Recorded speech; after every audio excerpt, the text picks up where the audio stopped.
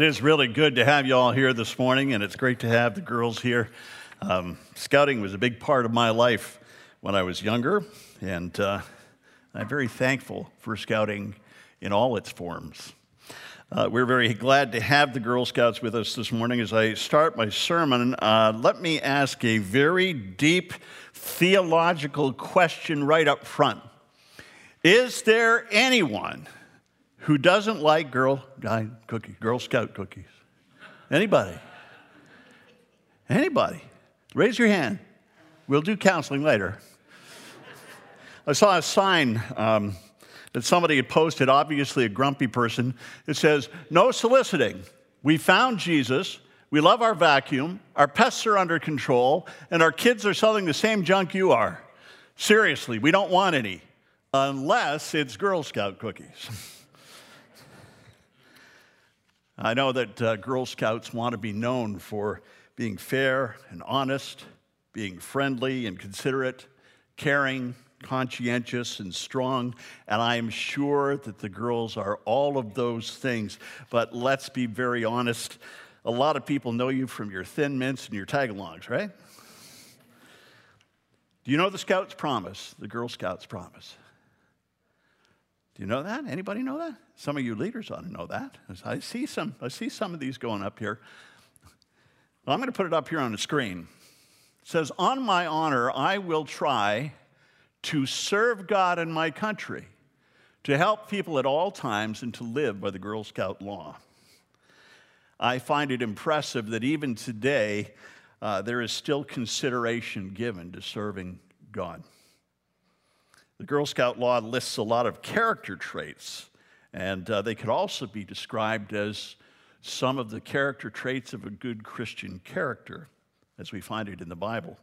Things like honesty and fairness and caring, courageousness, respecting authority, using resources wisely. We call that stewardship.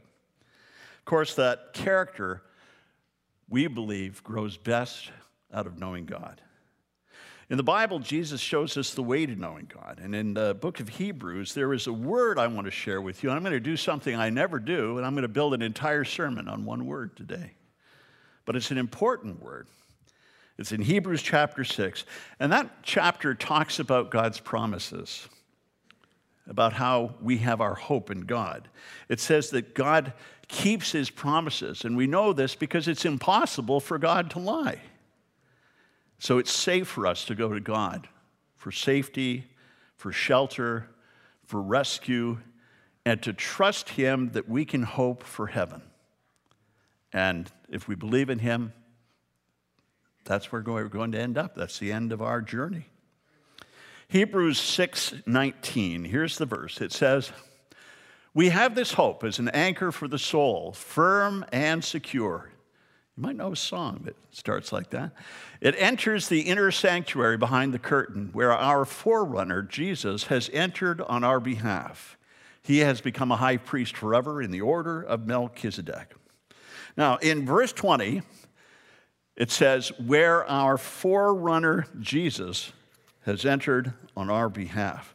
Now, this word, it means somebody who runs in front of the group. It's somebody who goes ahead to see what's going on. It's like an advance guard. It could be a trailblazer who marks the trail, somebody who gathers information and prepares the way and makes it safe to proceed. Now, this same word can also fairly be translated as scout. As scout. Now, what does a scout do? Same thing as a forerunner. They go first. They scout out the territory. They prepare the way for others to follow. They mark the path so that others can go the right way. You know, in life, we want to live good lives. We want to live well for God while we're on this earth. And when our lives finish, we want to live forever in heaven. I love the idea of Jesus as scout. The one who leads the way. I want to talk this morning about 3 ways I think he does that for us. Jesus is our scout, and he's showing us the way. First of all, he showed the way by how he lived, then by what he taught, And then by being first. We'll talk about what that means about being first as we go along. First, let's talk about how Jesus lived. Do you think how you live is important? Do you think it's important? Because Jesus thought so too. He lived his life serving others. He cared for the poor. He taught his disciples. And that was, well, he taught them how to do what he was doing. And that was very, very important. He cared about children because of their innocence and their simple faith in God. Like in Luke 18, where people were bringing their babies to Jesus and they were asking him to bless them. And the disciples thought, well, they're wasting Jesus' time. And so they tried to stop them. In fact, they would have sent them away, except that Jesus himself said, no, wait a minute. It says in the scripture, but Jesus called the little children, or called the children to him and said, let the little children come to me, and do not hinder them, for the kingdom of God belongs to such as these.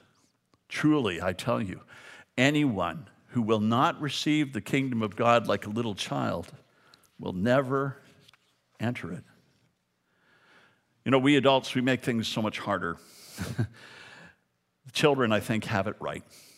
Their faith is simple. It's not complicated. They just believe.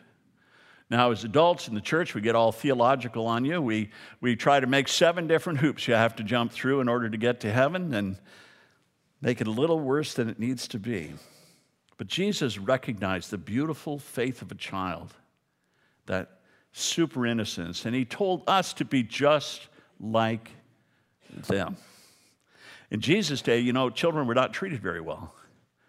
Many children, they wanted children, but then when they had their children, they didn't always care for them the way that the children needed to be cared for.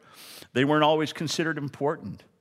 Their opinions were never asked. They were just part of the household, and they went along with the flow.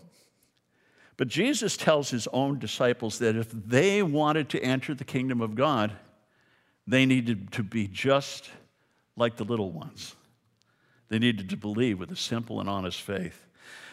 And you know, Jesus didn't just care for the kids. He cared for anyone who didn't have a voice, anybody who felt left out. One time in Mark chapter 2, Jesus was speaking in a house in Capernaum, and so many people came to hear him that the place just filled to the brim. There wasn't even standing room outside the door where you could hear him. But something happened. There was a group of men who were carrying their friend to be healed by Jesus. And they carried him along, and they couldn't get anywhere close. And so they kind of went around the hard way, and they climbed up on the roof. And the roofs were flat in many spaces. You could go up and sleep on the roof at night if it was really hot. And they got up there, and the tile was fastened with clay or mud, and they started digging through the roof until they got a big hole in the roof. You can imagine as Jesus is talking, he's teaching, and there's a room full of people. And then these ropes come down, and there's a stretcher on it with a guy on it. Quite a shock. But they were faithful friends. And they honored their friend by bringing him to Jesus. And Jesus, it says here that since they couldn't get to Jesus because of the crowd, they made an opening in the roof above Jesus by digging through it, and then lowered the mat with the man lying on it. When Jesus saw their faith, he said to the paralyzed man, "Son, your sins are forgiven." Well, this was kind of against the status quo. The teachers of the law were there. And they were very upset. They thought it was blasphemy for Jesus, for any man, to say that he's forgiving sin, because forgiving sin was God's territory. Only God could do that. But to prove to them that he was the Son of God and had the authority to forgive sins, he healed the man. He said to them, "Which is easier? To say this to a paralyzed man, 'Your sins are forgiven,' or to say, 'Get up, take your mat and walk'? But I want you to know that the Son of Man has authority on earth to forgive sins." And so he said to the man, "I tell you, get up and take your mat and go home." And he got up and he took his mat, and he walked out in full view of them all. And this amazed everyone, and they praised God, saying, "We have never seen anything like this." Jesus healed a lot of people in his ministry. And he did things like eating with sinners and tax collectors, those people who were being rejected by the people around them. He even made Matthew a tax collector, one of his 12 disciples. And tax collectors in that day were hated. When the Apostle Paul describes what real love looks like in 1 Corinthians 13, he's really talking about who Jesus was and what Jesus lived like, and this is what Jesus' character is. He said, love is patient, love is kind, love is not jealous or boastful or proud or rude. It does not demand its own way. It's not irritable, and it keeps no record of wrongs. It does not rejoice about injustice, but rejoices whenever the truth wins out. Love never gives up, never loses faith, is always hopeful, and always endures in every circumstance. See, this is Jesus is describing. This is his character. This is how Jesus lived. This is the Jesus that they learned from. And this is how they learned to do ministry themselves. This is how Jesus scouted ahead. He went before us, and he showed us the way to live by how he lived. Well, he also showed us the way by what and how he taught. I assume that teaching is still very important in scouting today. Is that true? Yeah, I figured. I was a scout. I come from a family of scouts. My father was a Boy Scout in England when he was young and during the war. And he became a scout leader once he emigrated to Canada. And when I was a boy, he was the assistant leader of our Cub Scout pack at our church. So naturally, I became a Cub Scout, then a scout, then a tenderfoot. And I don't remember how high I got because my mind just kind of ends right there. My memory, I can't quite remember how far I got, but I just remember those particular years especially, which were really precious. So I became a Cub Scout, and then later on, my sister became a Brownie, and then she became a Girl Guide, what they used to call Girl Scouts, and I found a picture a long time ago of my mom in a scout uniform, so I know that at some point she was a scout as well. So that's the entire family. Now, as a scout, I didn't progress very quickly. Some badges were beyond me. I couldn't tie a knot to save my life. Just couldn't do it. And there was always something missing from my uniform when I would show up. Something missing, my scarf wouldn't be tied, my cap would be missing, I left it in the car, I didn't have my sash on right, or badges were falling off. There was always something. My dad tried to teach me, but my dad wasn't a real patient leader with his own kids. He was great with others, but not so good with his own kids. And I think I exasperated him. But I could do one thing really well. I could talk. I was that kid who never stopped talking. You know that kid? I'm still that kid. Girl Scouts have wonderful cookies that they get to sell to raise their funds. Boy Scouts, I think we kind of winged it a little bit. Like one year we sold Indian chutney, which is kind of like a spicy relish. It's really good, but it's kind of a different thing to be selling for raising funds. But I went out and I sold cases of them. And then later on, one year we decided to sell garbage bags. New ones. We just thought it was a practical item and it would sell easy. And so, I remember going out. I was nervous, scared to go door to door. And one of the older scouts went with me. And he did the first couple, and he showed me how it was done, and then he explained things to me, and then he let me do it, and then he watched me, and then I was on my own.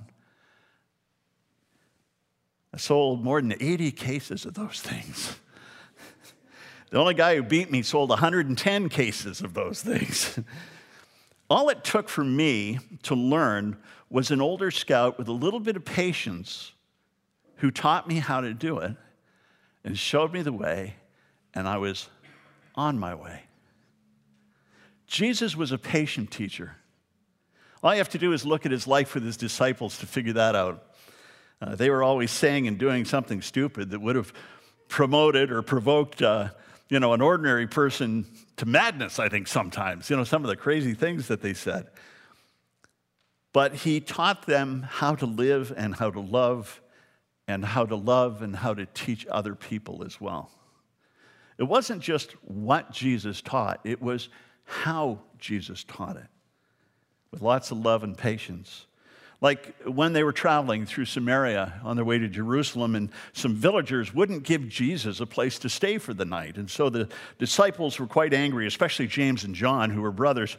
And they said to Jesus, "Lord, do you want us to call down fire from heaven and destroy them?"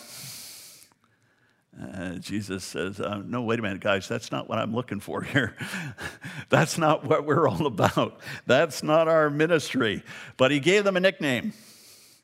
He called them the Sons of Thunder, probably because they were so scrappy and ready for a fight all the time. But Jesus taught them patiently, and they learned to live differently. And you can read what each of them wrote, and you can see the character that was developed in each of them because of the time that they spent with Jesus. The core of Jesus' ministry was the Sermon on the Mount. It starts in Matthew chapter 5. Jesus taught the crowds of the followers that had gathered on the side of the mountain that day that God had not forgotten them. So many people, even in today and in the world that we live, maybe especially today, so many people feel left out. So many people feel disregarded. They feel like they're not heard or even seen. And Jesus gathered all these people, a mix of just about every person, every kind of person you could think of.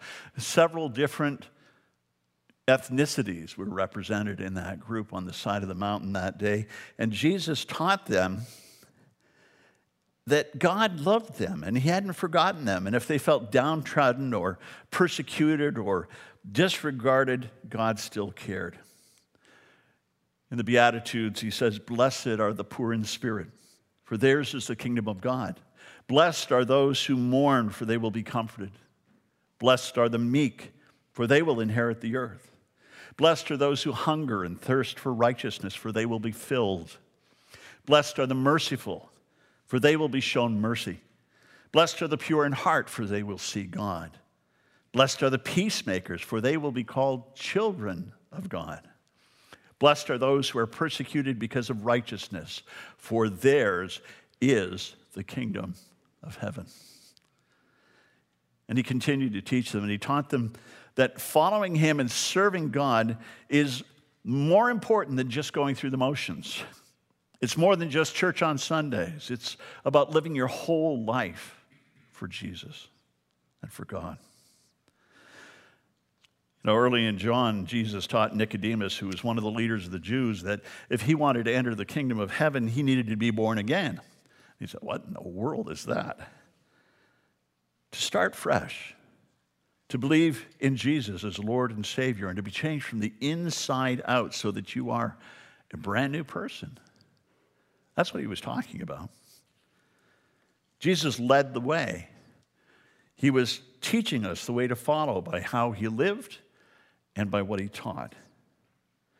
But he also scouted ahead by being first. What I mean by that is that Jesus was the trailblazer. Trailblazer is another way that some people have translated that same word that we translated scout, that word forerunner. Jesus goes ahead and he blazes a trail for us. Do you know what blazing a trail is? You ever been on the I was going to say just the AT. I was going to say Appalachian Trail, and then some will correct me and say Appalachian. Thank you very much. But if you're on the trail, you'll see that it's marked by blazes. by marks that are put on the tree. And these marks are painted there. They're about 2 inches wide and about 6 inches long, and they guide the way. And the white ones, that tells you you're on the main trail, you're doing fine. The blue ones will tell you that you're on a side trail. Some of the blue ones will lead to shelter or to a water pump or to things like that. You know where you're going by following the blazes on the trees. Now, if you get a couple of 100 yards down the way and you don't see another blaze, you need to backtrack because you're off the path. And then you want to find the next one, and then the next one, and just keep moving from one to the next. I remember when I was on a scout campout, and we were earning a badge. I think it was called a trailblazer badge or something like that. But we were earning a badge, and we were blazing a trail in a place where there wasn't really a path. And so, instead of marking the trees, because this was temporary, what we did was we tied ribbons on the trees. And then we cleared the brush from the path, so it was a whole lot easier to walk. And then we walked the length of the path. There was all part of the exercise. If you followed the ribbons that we tied on the trees, you wouldn't get lost. Jesus did that for us. Jesus went ahead first. Jesus was the scout. Jesus went ahead first, and he marked the trail for us. And he cleared the path for us to walk in. He cleared a path for eternal life. A life forever after we die. When our own sin stood in the way, he cleared the path by dying on a cross for our sin. When death stood in the way, Jesus conquered death, being raised from the dead on the third day. He cleared a path that we can follow. He blazed a trail. He was the forerunner. He ran ahead and he made the path clear. So the question I have for you is, are you going to follow the trail that he blazed? Are you going to go down the path that he directed, that he taught about, that he lived his life for? Are you going to go down that path? There's only one way to put that badge on your sash, to put that on your vest. The only way you can do that is by believing that Jesus is the Son of God, that he died on a cross for your sins, that he was raised on the third day. That's what we're celebrating here in a couple of weeks in Easter. No matter what badge, I hope you'll continue to follow Jesus.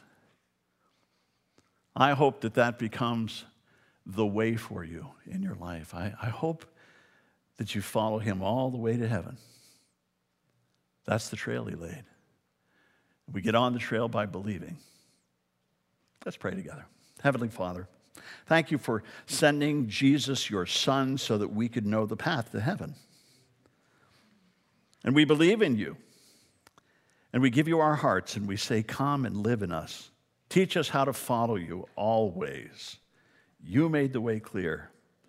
Help us to stay on the narrow way. Lord, again, I ask your blessing on this scout troop and on each and every girl and on each of their leaders. May their lives have the qualities they talk about in their Girl Scout law, qualities that we find all the way through the Bible. Lord, bring your safety and your blessing on this troop, and we're thankful to have them. We pray in Jesus' name, amen.